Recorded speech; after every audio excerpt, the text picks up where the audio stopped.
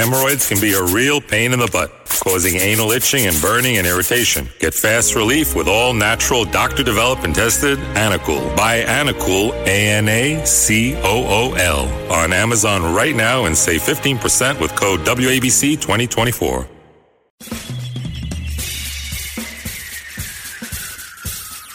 This is The Other Side of Midnight with Frank Morano. They're running a strange program, y'all. Now, here's Frank Morano.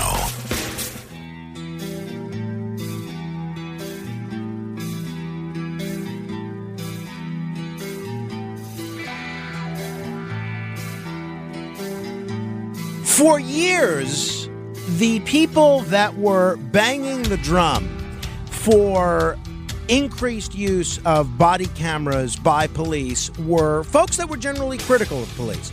People that were critical of police overreach and police abuse and things of that nature. But a funny thing has happened over the course of the last few years. All of a sudden, the tables have turned, and the people that have become much more vocal in calling for extended use of police body camera footage and using that and releasing it publicly have generally been defenders of the police.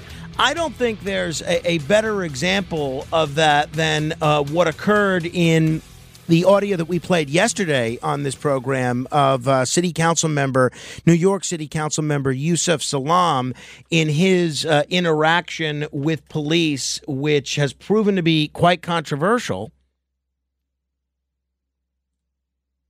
Can you roll your back window, please?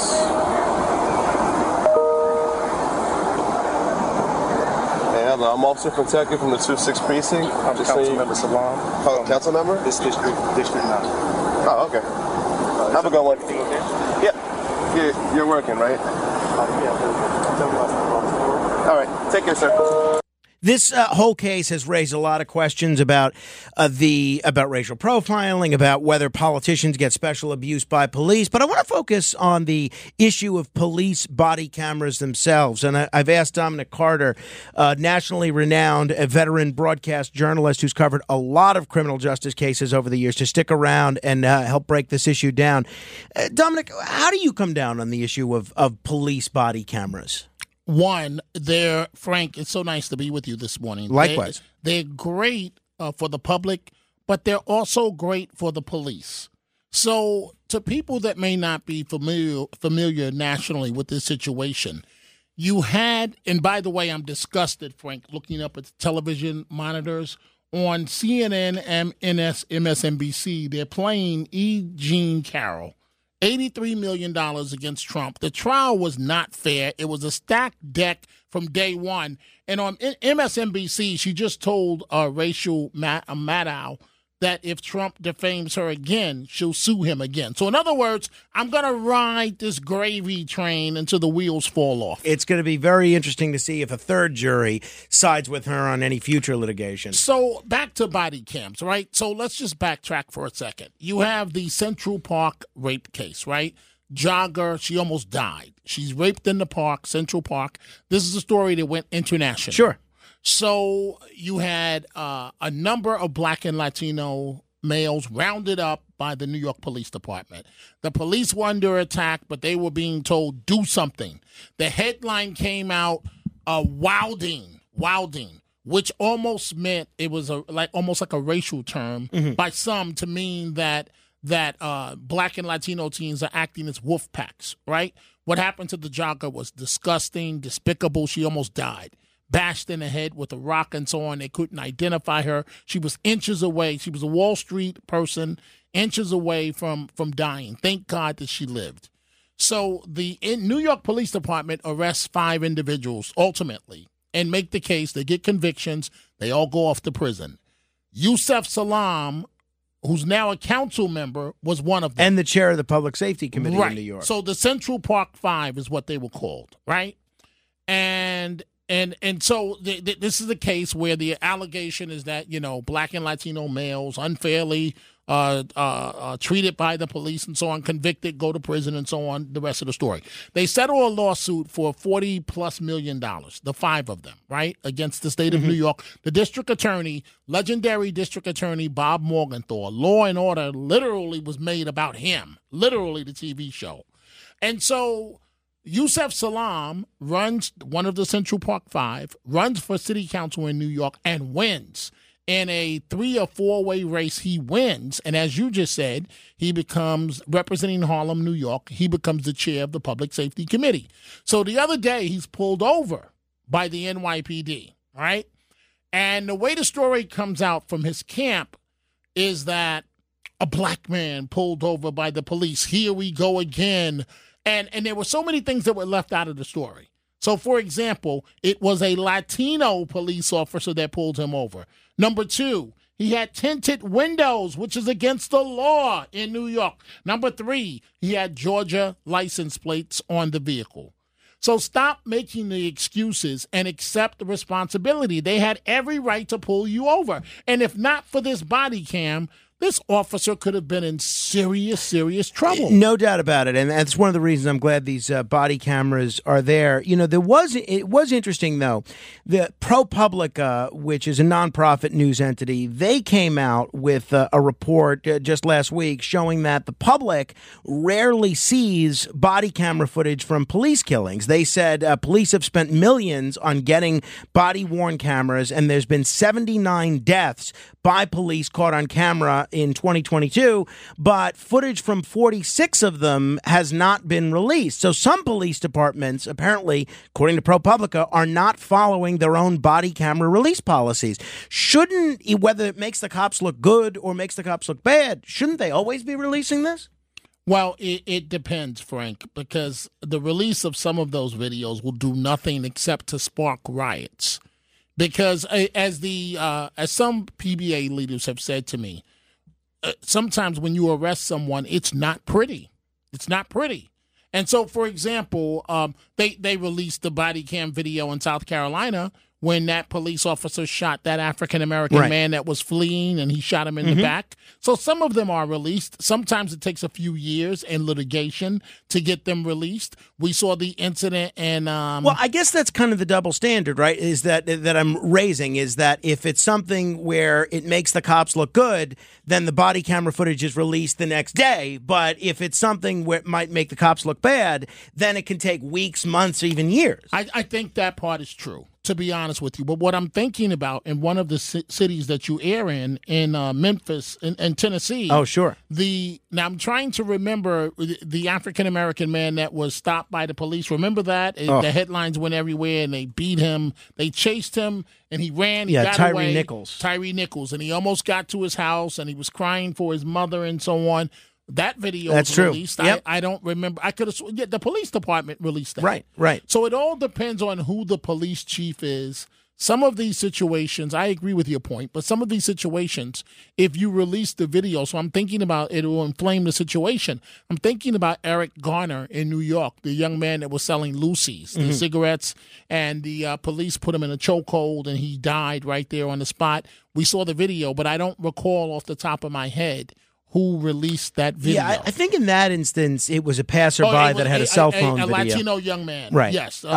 Who then Garcia, subsequently got arrested. Who subsequently got arrested. Right. He recorded it with his just like the big one. Right, George Floyd. Right. That was done by cell phone but video. As a general rule, you think the body camera footage, every police department should be have this kind of thing. Let's put it this way. If not for that video, for that police cam video, the police officer that pulled over the new councilman that happens to be a member of the Central Park Five, that happens to be a black elected official, if that body cam video did not exist, his career might be over. I think that's a great point. Hey, on a much lighter note, I've noticed you have started adhering to the refrigerator policy of labeling and dating your food and drink that you're keeping in there. What brought that on all of a sudden? Because one of two things happens around here. Either someone eats your food. Right. In the if it's not labeled. It's not labeled. It's a jungle out there. It is a jungle. Or in my case, I'll go and I'm hungry and it's early in the morning like you and I work, and personnel threw it out because they have a tight policy of they'll keep it in the fridge for 1 week. Right. And then it's out. And then it's out. And so this is to make sure your stuff doesn't get thrown away. So I have some yogurt in there with some blueberries, and I have labeled it. Boy, you're attentive. Well, I was looking for unlabeled food because I was kind of hungry, which leads me to my last question, Dominic. Seriously, there is someone's sushi in there which is unlabeled. It looks like a couple of I don't know, some rolls, maybe a tuna roll, maybe a California roll of some chance, maybe a kind of a dumpling of some sort. I think that's fair game at this point, right? It's not labeled. Why shouldn't I pilfer that? So you're going to eat someone's food? No, I'm going to eat unlabeled food that's in the refrigerator unless you give me a good reason not to. Well, it doesn't belong to us. See, I have a great reason for not eating it. Right. Because half our staff has COVID and who knows what they're breathing on and coughing on. Well, that's one. But the second reason is that the doctors, right, the endocrinologists, I think that's what they are. Dominic, you're diabetic. You cannot eat anything white and rice, pasta, sushi. I love sushi. Love sushi. Well, you got to do the sashimi. That's what I do. You get basically the same thing without the rice. So we'll go. We'll do sashimi soon. But once I was in Japan, real story, and you know how we have hot dog stands across America. You can buy eel at one of these in Japan at these hot dog stands. And I was with my boss, and he was trying to show me how cool he was. And he was half Asian American. And he bit into it and almost threw it right back up. Oh my! He was like, "You want to try some of this eel?" And I'm like, no, I'm going right over there to Kentucky Fried Chicken.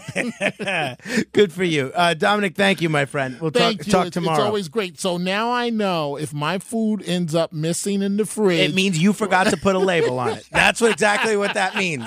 So we're talking about body camera footage. Maybe what we need is more refrigerator camera footage so that there's a record of this whole thing. So wait, Frank, I know we've gone over our time. You really would eat something in the fridge that your name is not on it? It depends on my level of hunger, but I have to. Here's why. Because one, we talk about moral hazard, right? In economics, or broken windows, if you allow violations of the rules, if you allow rule breaking to go unpunished and in fact rewarded, and allow these food scofflaws, these food label scofflaws to keep their food in the refrigerator for weeks on end unlabeled, then they're going to keep doing it. See, I had been eating what I think was Elias's sandwiches, and you know what he's done? He has started labeling the sandwiches. So now I don't eat anymore. That's the importance of the labeling system. You learned your lesson. Your yogurt's labeled. I would have never pegged you for a sandwich stealer. Only to enforce the station's policy of labeling the food. Do you know what they're going to say about you online now? Do you have any idea? You're Morano? Nothing haters, I haven't heard before. What's the if people want to participate, they can just search on Facebook Morano Radio Fans and Haters. They're already I'm sure tweeting up a storm. Thank you, my friend. Thank you. 800-848-9222. That's 800-848-9222. We're going to talk a little bit about the post office in about 10 minutes with Christopher Shaw, a guy that has looked at this 6 ways from Sunday. You know, I'm very passionate about the post office. I won a little bit of money on that when the Baltimore Ravens won the previous playoff game, and I used almost all of it. I used some of it to pay bills, and then I used the rest of it to buy postage stamps because it was the very last day before they were raising the price of the postage stamp from 66 cents to 68 cents. And I'm wondering what's going on with the post office, because it was very clear to see up until a few years ago that the problems with the post office, an agency which had never lost a dollar in the history of America, just about, it was very clear to see what had caused the post office's problems. It was Congress. Congress created this crazy situation for the post office where they had to prepay the retirements of future employees for something like the next 20 to 30 years. Now, think about that.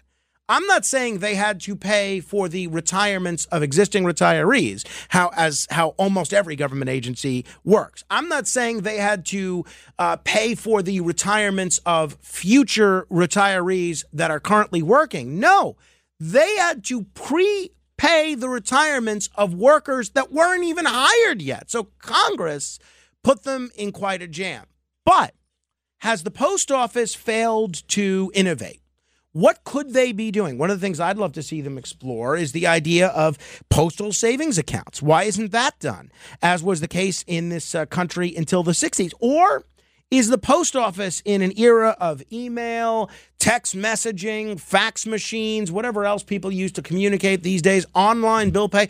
Is the post office just yesterday's news? Am I a dinosaur clinging to the last vestiges of postal nostalgia? We're going to get into it with Christopher Shaw in just a little bit. But I did want to mention the situation involving Alyssa Milano. Hey, do you remember when we were talking about The Rock trying to raise money, and I think Oprah trying to raise money for a charity after, in light of some disaster or another? I think it was the Maui fires, now that I think about it.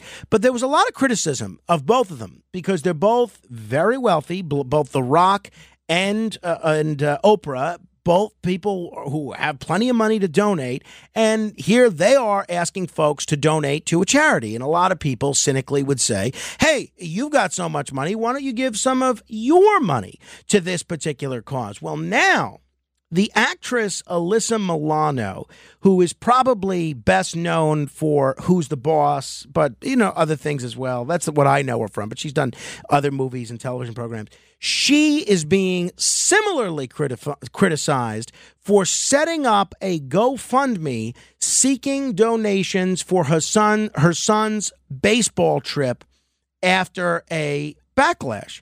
I have to tell you, I think there's nothing wrong with this.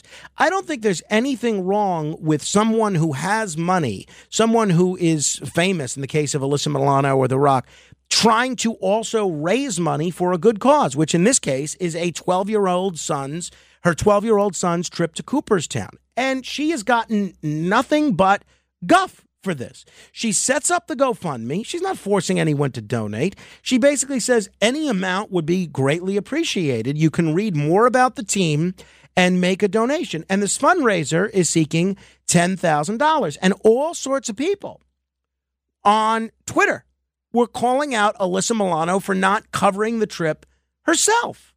I think this is so lame, and I'll read you the criticism, and maybe you agree, but I'd love to hear from you. 800-848-9222, 800-848-9222. Imagine being so out of touch that you ask your followers to contribute money to your child's trip when you have a net worth of $10 million. This is gross. Pay for it your own damn self. Another person. Alyssa Milano has actually set up the GoFundMe. It's under Alyssa Bugliari, her husband's surname, and the beneficiary is her husband. 2 millionaires stay millionaires by asking plebes to fund their children. I have to tell you, I was so incensed by this. Not that I'm rooting for the wealthy and famous, and, I have no great love for Alyssa Milano. It's not like I'm her biggest fan, but I think the whole idea that once you reach a certain level of financial wherewithal that you're supposed to no longer ask people to contribute to causes that they might care for. How about if you don't want to donate to Alyssa Milano's son's trip to the, Cooperstown, then don't do it. I would venture to guess, I have no idea, but I would venture to guess that Alyssa Milano and her husband donate substantial amounts of money to charity themselves. And I think this might be a way for the other parents of the other people on this team to contribute a couple of bucks. Sometimes people like doing that. Now, I don't have a net worth of $10 million. I raise money for stuff all the time. I raise money for the Tunnel to Towers Foundation. I raise money for the National Psoriasis Foundation. I've raised money for, research into EB. I've raised money for children's cancer charities. And I'm going to continue to do that if and when I am worth $10 million. And a day after her donation request, Alyssa Milano took to Twitter to share that she got a lot of media inquiries about whether she has financially contributed to her son's baseball team. And this is what she said, and I'm glad she responded. I've paid for uniforms for the entire team and coaches, thrown birthday parties, and sponsor any kid who can't afford monthly dues. The kids also do fundraising themselves, car washes, movie nights, and many other fun things. Thank you all to all who have contributed to the GoFundMe. You've made things easier for these boys and their families. I think that's first of all, I think that's all true. And it's such a classy response. Who cares that she has money? You want to donate? Give $10, give $20. A lot of times people want to contribute. Otherwise, what do you need to criticize? It's not as if she's raising money to put it in her own pocket. She's raising money for her kid's baseball team. I mean, are we really saying that once you become famous, once you become wealthy, you're no longer allowed to do the things that the normal parent of a 12-year-old does? I'll tell you what, if she wasn't an actress, if she was some multimillionaire Wall Street person whose name you didn't know and she did the same thing, nobody would know. Nobody would know but because she's a household name and we live in this culture where we think it's okay to bash people and attack people just because they're famous, then that's what she's on the receiving end of. And I think that is a real shame, honestly, a real shame. 800-848-9222, 800-848-9222. We're going to talk the post office with Christopher Shaw in just a bit, and we'll get into a wide variety of subjects throughout the course of the day. Some fun, some serious, some not so serious. We'll read through your mail. If you're somebody that prefers the written word to the spoken word, you can email me, and we will read as many of your emails as possible next hour. You can email me at frank.morano@redappleaudionetworks.com. That's redappleaudionetworks.com, plural. Frank.morano at redappleaudionetworks.com. Ray is in New Jersey. Ray, tell me what you think about this Alyssa Milano thing. Well, I think the difference of the criticism is there's a little difference between a disaster in Hawaii and her son's field trip. You know, it looks like she's just being a little selfish, trying to raise money for her son when, you know, Oprah and The Rock were raising money for a total disaster. You know, this is just her son's field trip. Well, that's all I got to say. So you think the criticism is deserved? Well, not really, but I see the difference, though. Gotcha. You know, well, you're right. You're right. I mean, the only comparison is that they were both bashed for raising money, even though they have a lot of money. It's a fair point, though. There is a big difference between the Lahaina wildfire disaster and this situation, a team trip. That's true. Bobby's in Jersey City. What do you think? Well, thanks for taking the call, Frank. Frank, we went up the year before COVID hit. We got lucky, so we did the trip. Frank, we raised our own money. We had fundraisers. My local diner guy let us do a can drive, you know, for change before people came in and out of the diner. He was great about that.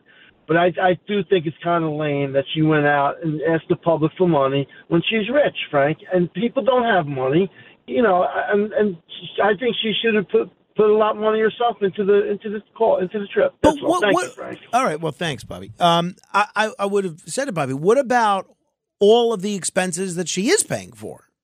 The uniforms, the birthday parties, sponsoring kids that can't afford it.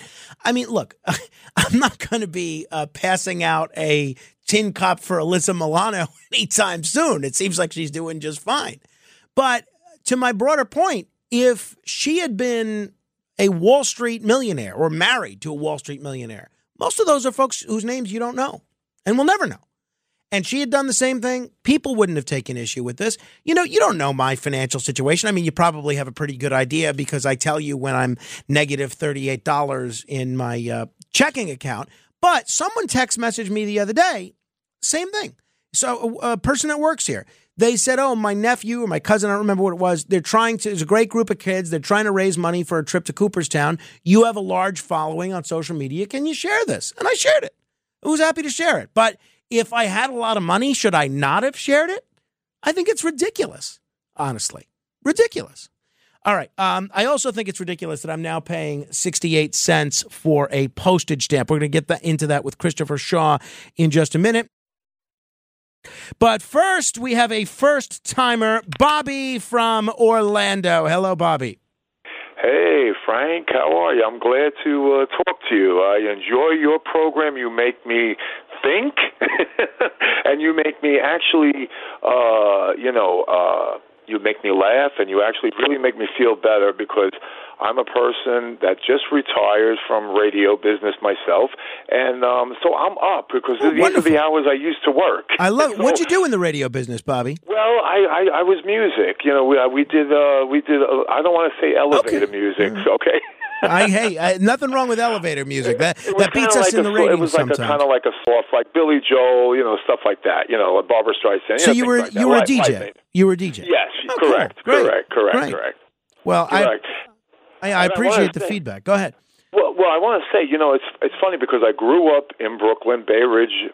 So shout out to Bay Ridge, Brooklyn. I grew up in Bay Ridge, and I, used to listen to, Cousin Bruce, back then when I was growing up, and that was how I got into it because you guys, WABC was like a big, big thing for me. And when I left, I didn't hear you guys for like 30 years because I moved to Orlando, and now I got all this high-tech equipment, Alexa, the speaker, all that, the iPhone. So now I can hear all you guys out. So I want to thank you, and I want to thank you, Frank, because you make us think. Well, that's awfully nice of you.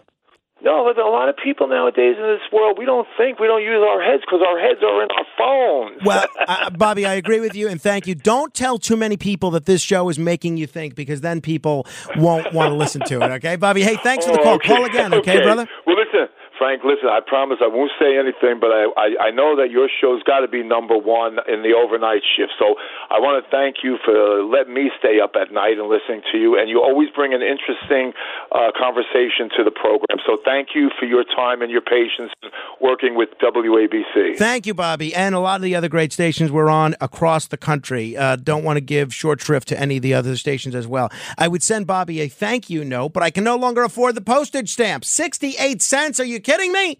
We'll get into it with Christopher Shaw straight ahead. The Other Side of Midnight with Frank Morano. Hemorrhoids can be a real pain in the butt, causing anal itching and burning and irritation. Get fast relief with all natural, doctor-developed and tested Anacool. Buy Anacool, ANACOOL, on Amazon right now and save 15% with code WABC2024.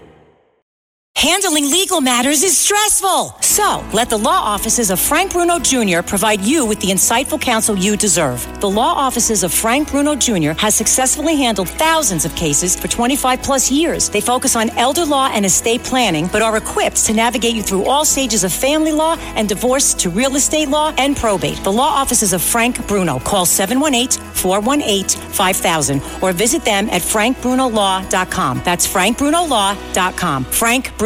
He's your numero uno. Hi, it's Ernie Anastas. You know, your thoughts can affect how you feel, and how you feel can impact your thoughts. Addressing your mind and body connection is the key to improving your overall wellness. Bergen New Bridge Medical Center is the largest hospital in New Jersey, providing comprehensive, equitable, compassionate, and high-quality emergency inpatient and outpatient medical care, plus mental health services and substance use disorder treatment. The Bergen New Bridge team can address your total health needs in one convenient location. Call 201-225-7130 for an appointment or newbridgehealth.org.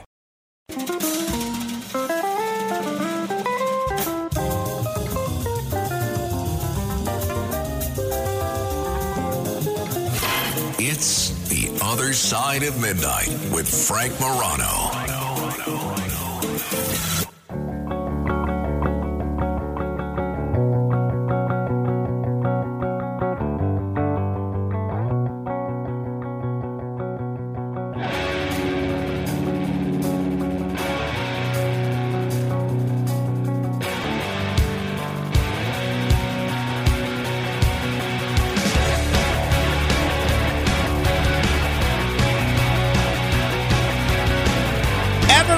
By the Foo Fighters, a birthday bumper music selection from Jason Levy, one of our great listeners.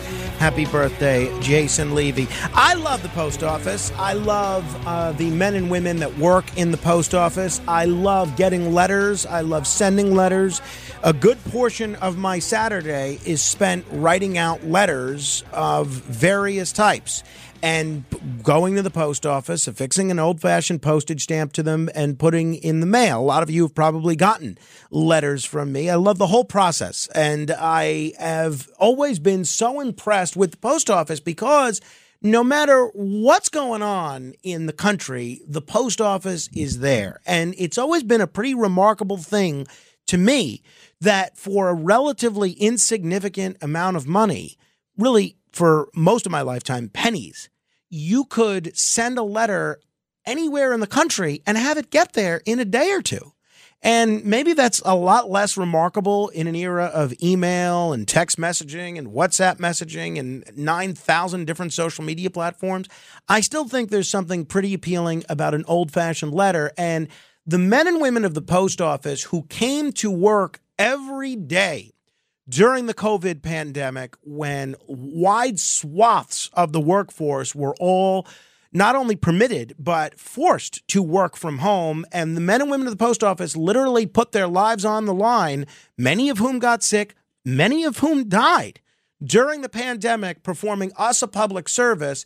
I have an immense amount of admiration for them, and I've really been frustrated at the public perception of the post office and the men and women that work there as people that are ready to shoot up a place with an Uzi, as people that are unreliable. That's not my experience at all.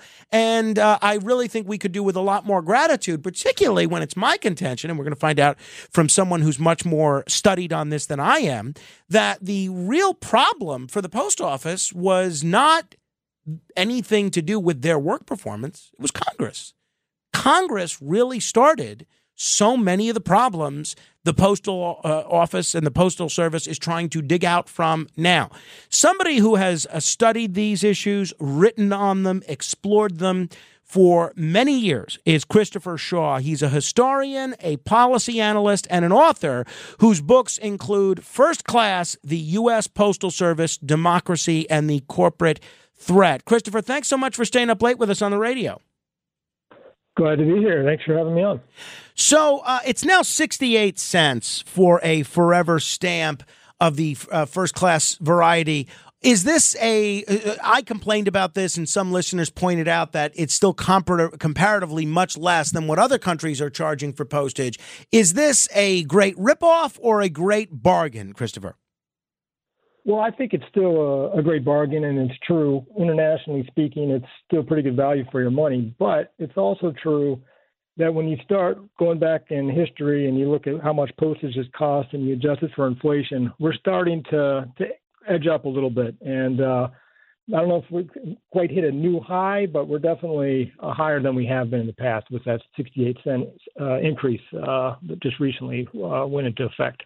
I alluded to my perception about the root of the post office's financial problems, and that Congress has something to do with this, namely the formula that that Congress forced on the Postal Service for prepaying the retirements of future workers. Am I accurate as far as you're concerned? And can you give folks a little bit of the history as to what Congress did to the post office?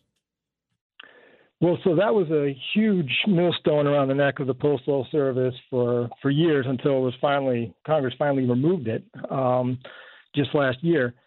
But it dates back to 2006 when Congress passed a law that required the post office to prepay the health benefits of its future retirees, some of whom at that point may not have even been born yet, well into the future. No other government agency required to do this. No private corporation attempts to do this.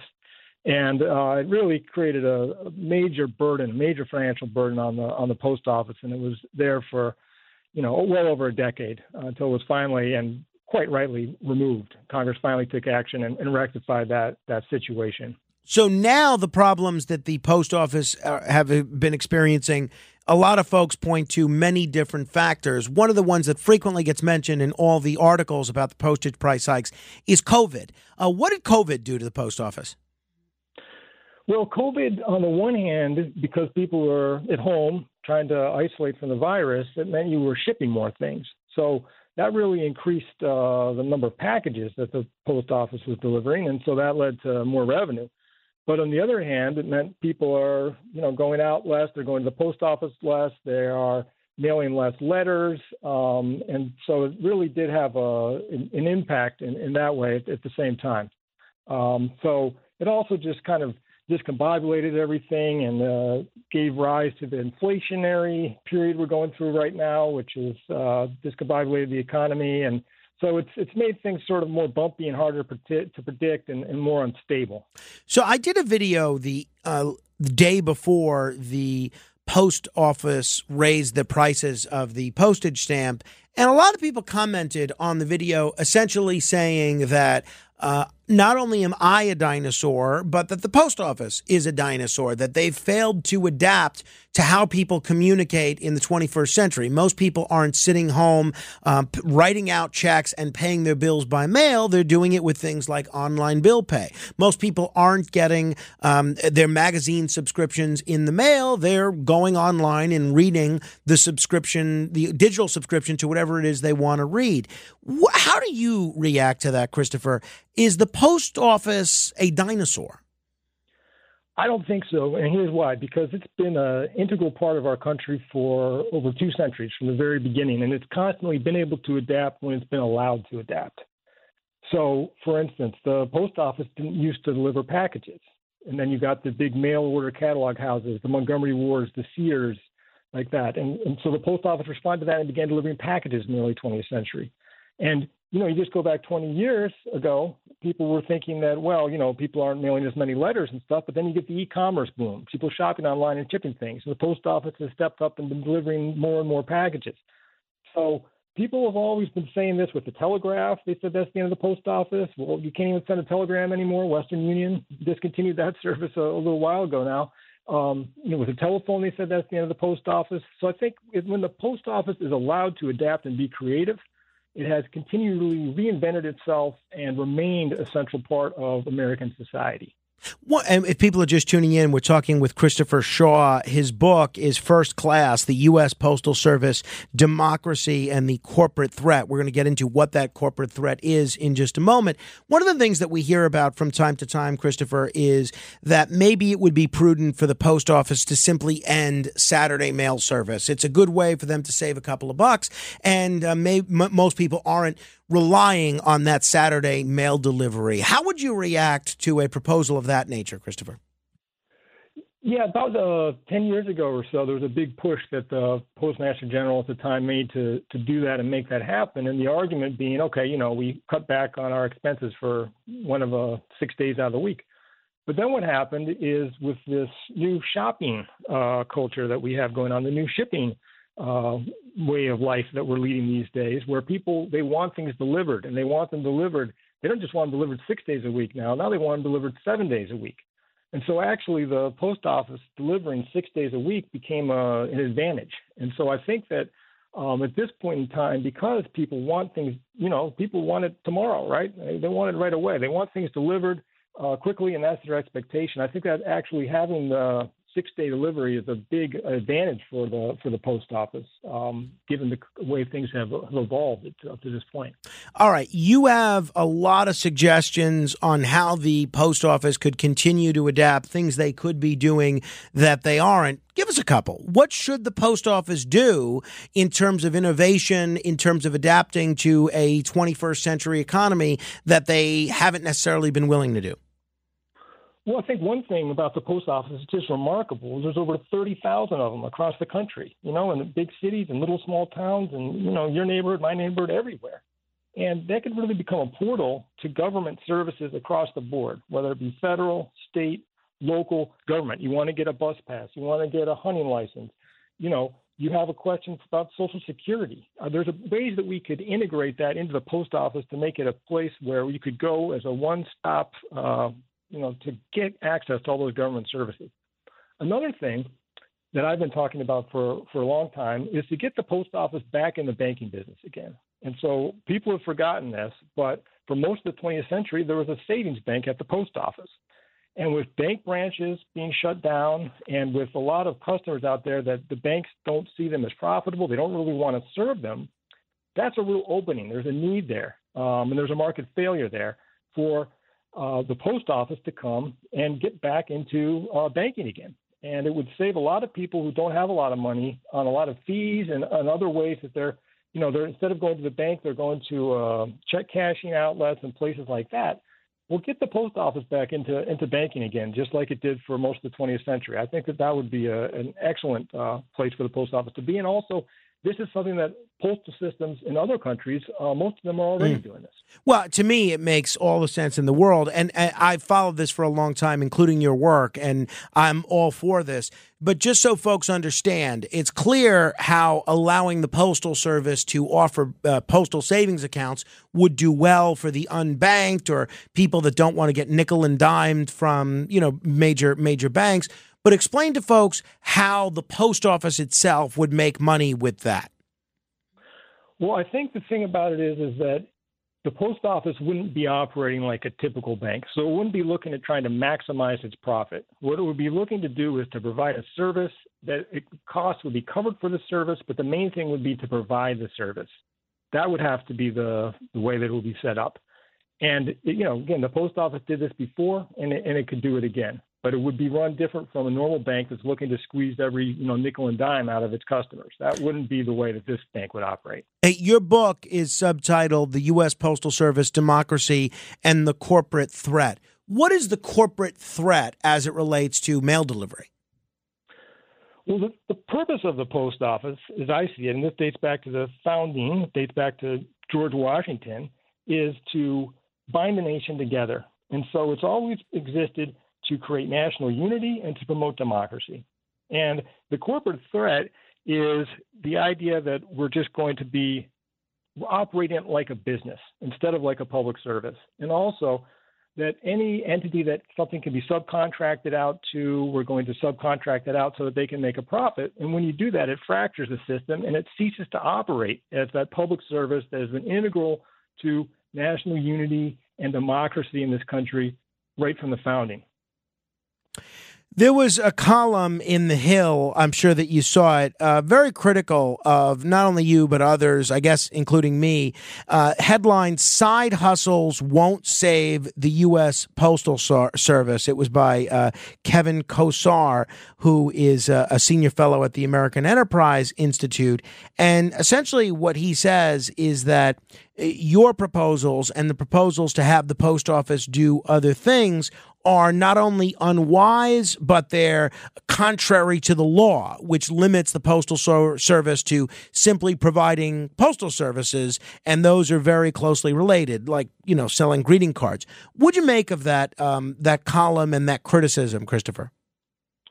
Well, I think to me it reflects a lack of imagination, because the thing is, the post office wasn't allowed to deliver packages until 1913, when people had the imagination to say, you know what, we're tired of getting ripped off by these private shipping companies. We want the post office to do it. And the post office did it, and did it in a much better fashion that consumers were much happier with. Same thing with banking. The banks didn't want the post office to offer the banking services that it offered for most of the 20th century, and people had the imagination to allow it to do that. So the real question here is, what do we want to do with this amazing institution that's been part of our country for over 200 years? What imagination do we have for it? Do we have the same kind of imagination that generations before us did? And then from that starting point, let's, explore the options and see what we can make happen. One of the things that the post office still doesn't do, unless I'm mistaken, is I don't think they allow you to ship alcohol. Is that a way that they would be able to be more competitive with UPS and FedEx and offer services that other private shipping companies are able to do? Absolutely. I mean, this is something that the post office, if these other shipping companies can do it, why can't the post office? Well, the post office can't do it because there's lobbying that prevents it from offering these kinds of services. And there's a continual lobbying to try to narrow what the postal system can do for the American people. And my position is that we should be thinking about the possibility of what the postal system can do for the American people, not, how can we get it to do less? So the folks that are leading the lobbying efforts against allowing the Postal Service to do other things, those are the companies that are currently making money doing those other things, whether it's banks, whether it's private shipping organizations like FedEx, or whether it's anybody else that is currently providing the services you're talking about. That's absolutely right. And I mean, in the case of FedEx and UPS, for decades, they've been constantly lobbying against any attempts for the post office to serve the American people better, to offer more. This has been a top agenda item for them, and they are one of the major lobbying forces on Congress. They spent millions and millions of dollars lobbying the Congress for many, many years, and they don't want the Postal Service to be able to become all that it can be. Christopher Shaw, I appreciate the time this morning. I hope we could talk again. Best of luck with your efforts. Thank you, and I appreciate your support of the post office, and it's good talking to you. Thanks for having me on. Hey, likewise. If you want to comment on any portion of our conversation, you can give me a call, 800-848-9222. That's 800-848-9222. Straight ahead. The Other Side of Midnight.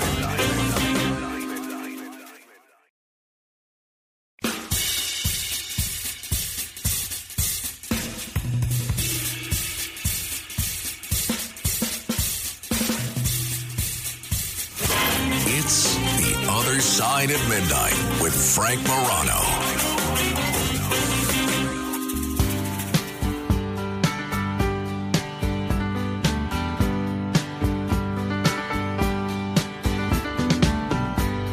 Seems like yesterday, but it was long ago. Jane, it was lovely, she was the queen of my night. There in the darkness with the radio playing low end, and the secrets that we shared, mountains that we moved, caught like a wildfire out of control, till there was nothing left to burn and nothing left to prove. And I remember 6 minutes until the top of the hour. Just got the word from my wife that my son is currently awake, and apparently he was coughing, and he was not having a good time. He's not asleep, which is a shame, and that means that is going to be a rough day for everybody in the Morano household today. Me, him, my wife, everybody. So that's going to be quite a challenge. Hey, this was an interesting story. Do you know who Tom Hollander is? Don't feel bad if you don't, because I probably would have needed a refresher as well. Tom Hollander is an actor, and he is pretty well known. He's a 56-year-old star of The White Lotus. Well, he received, by mistake, a 7-figure bonus, meaning over $1 million, for the 27-year-old Avengers star Tom Holland, due to a mix-up in their similar names. So Tom Hollander, the actor, received a check of 7 figures meant for Tom Holland. So there you have it. I think it's all straightened out. Hollander opened the mail, saw this 7-figure check, and said, I don't think I'm in the Avengers. And it was his first box office bonus. Not the whole box office bonus, just the first one. So there's that. It's funny. I met a friend of my friend Kyle O'Brien, named Jeff Greenfield. And at one point, he was working for the same company that the TV commentator Jeff Greenfield worked for. And he got his check by accident one time.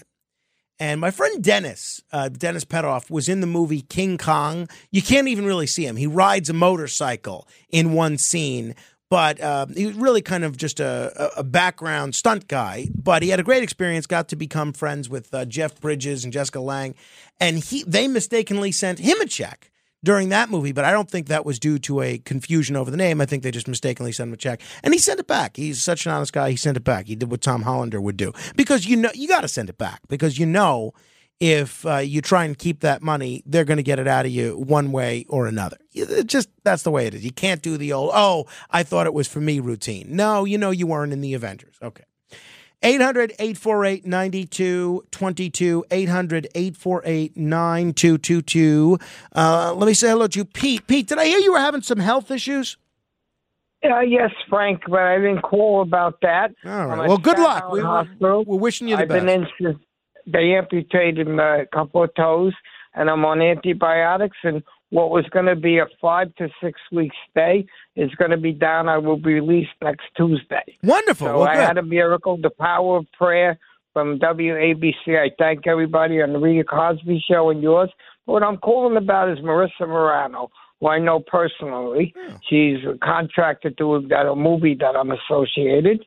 But the thing that I want to say is, listen, if people don't like her doing a GoFundMe, then don't donate any money. You're a guy that's collected charities, which I donated modest money to in the past. I'm not a wealthy man, but I do what I can because you got to give something back to society.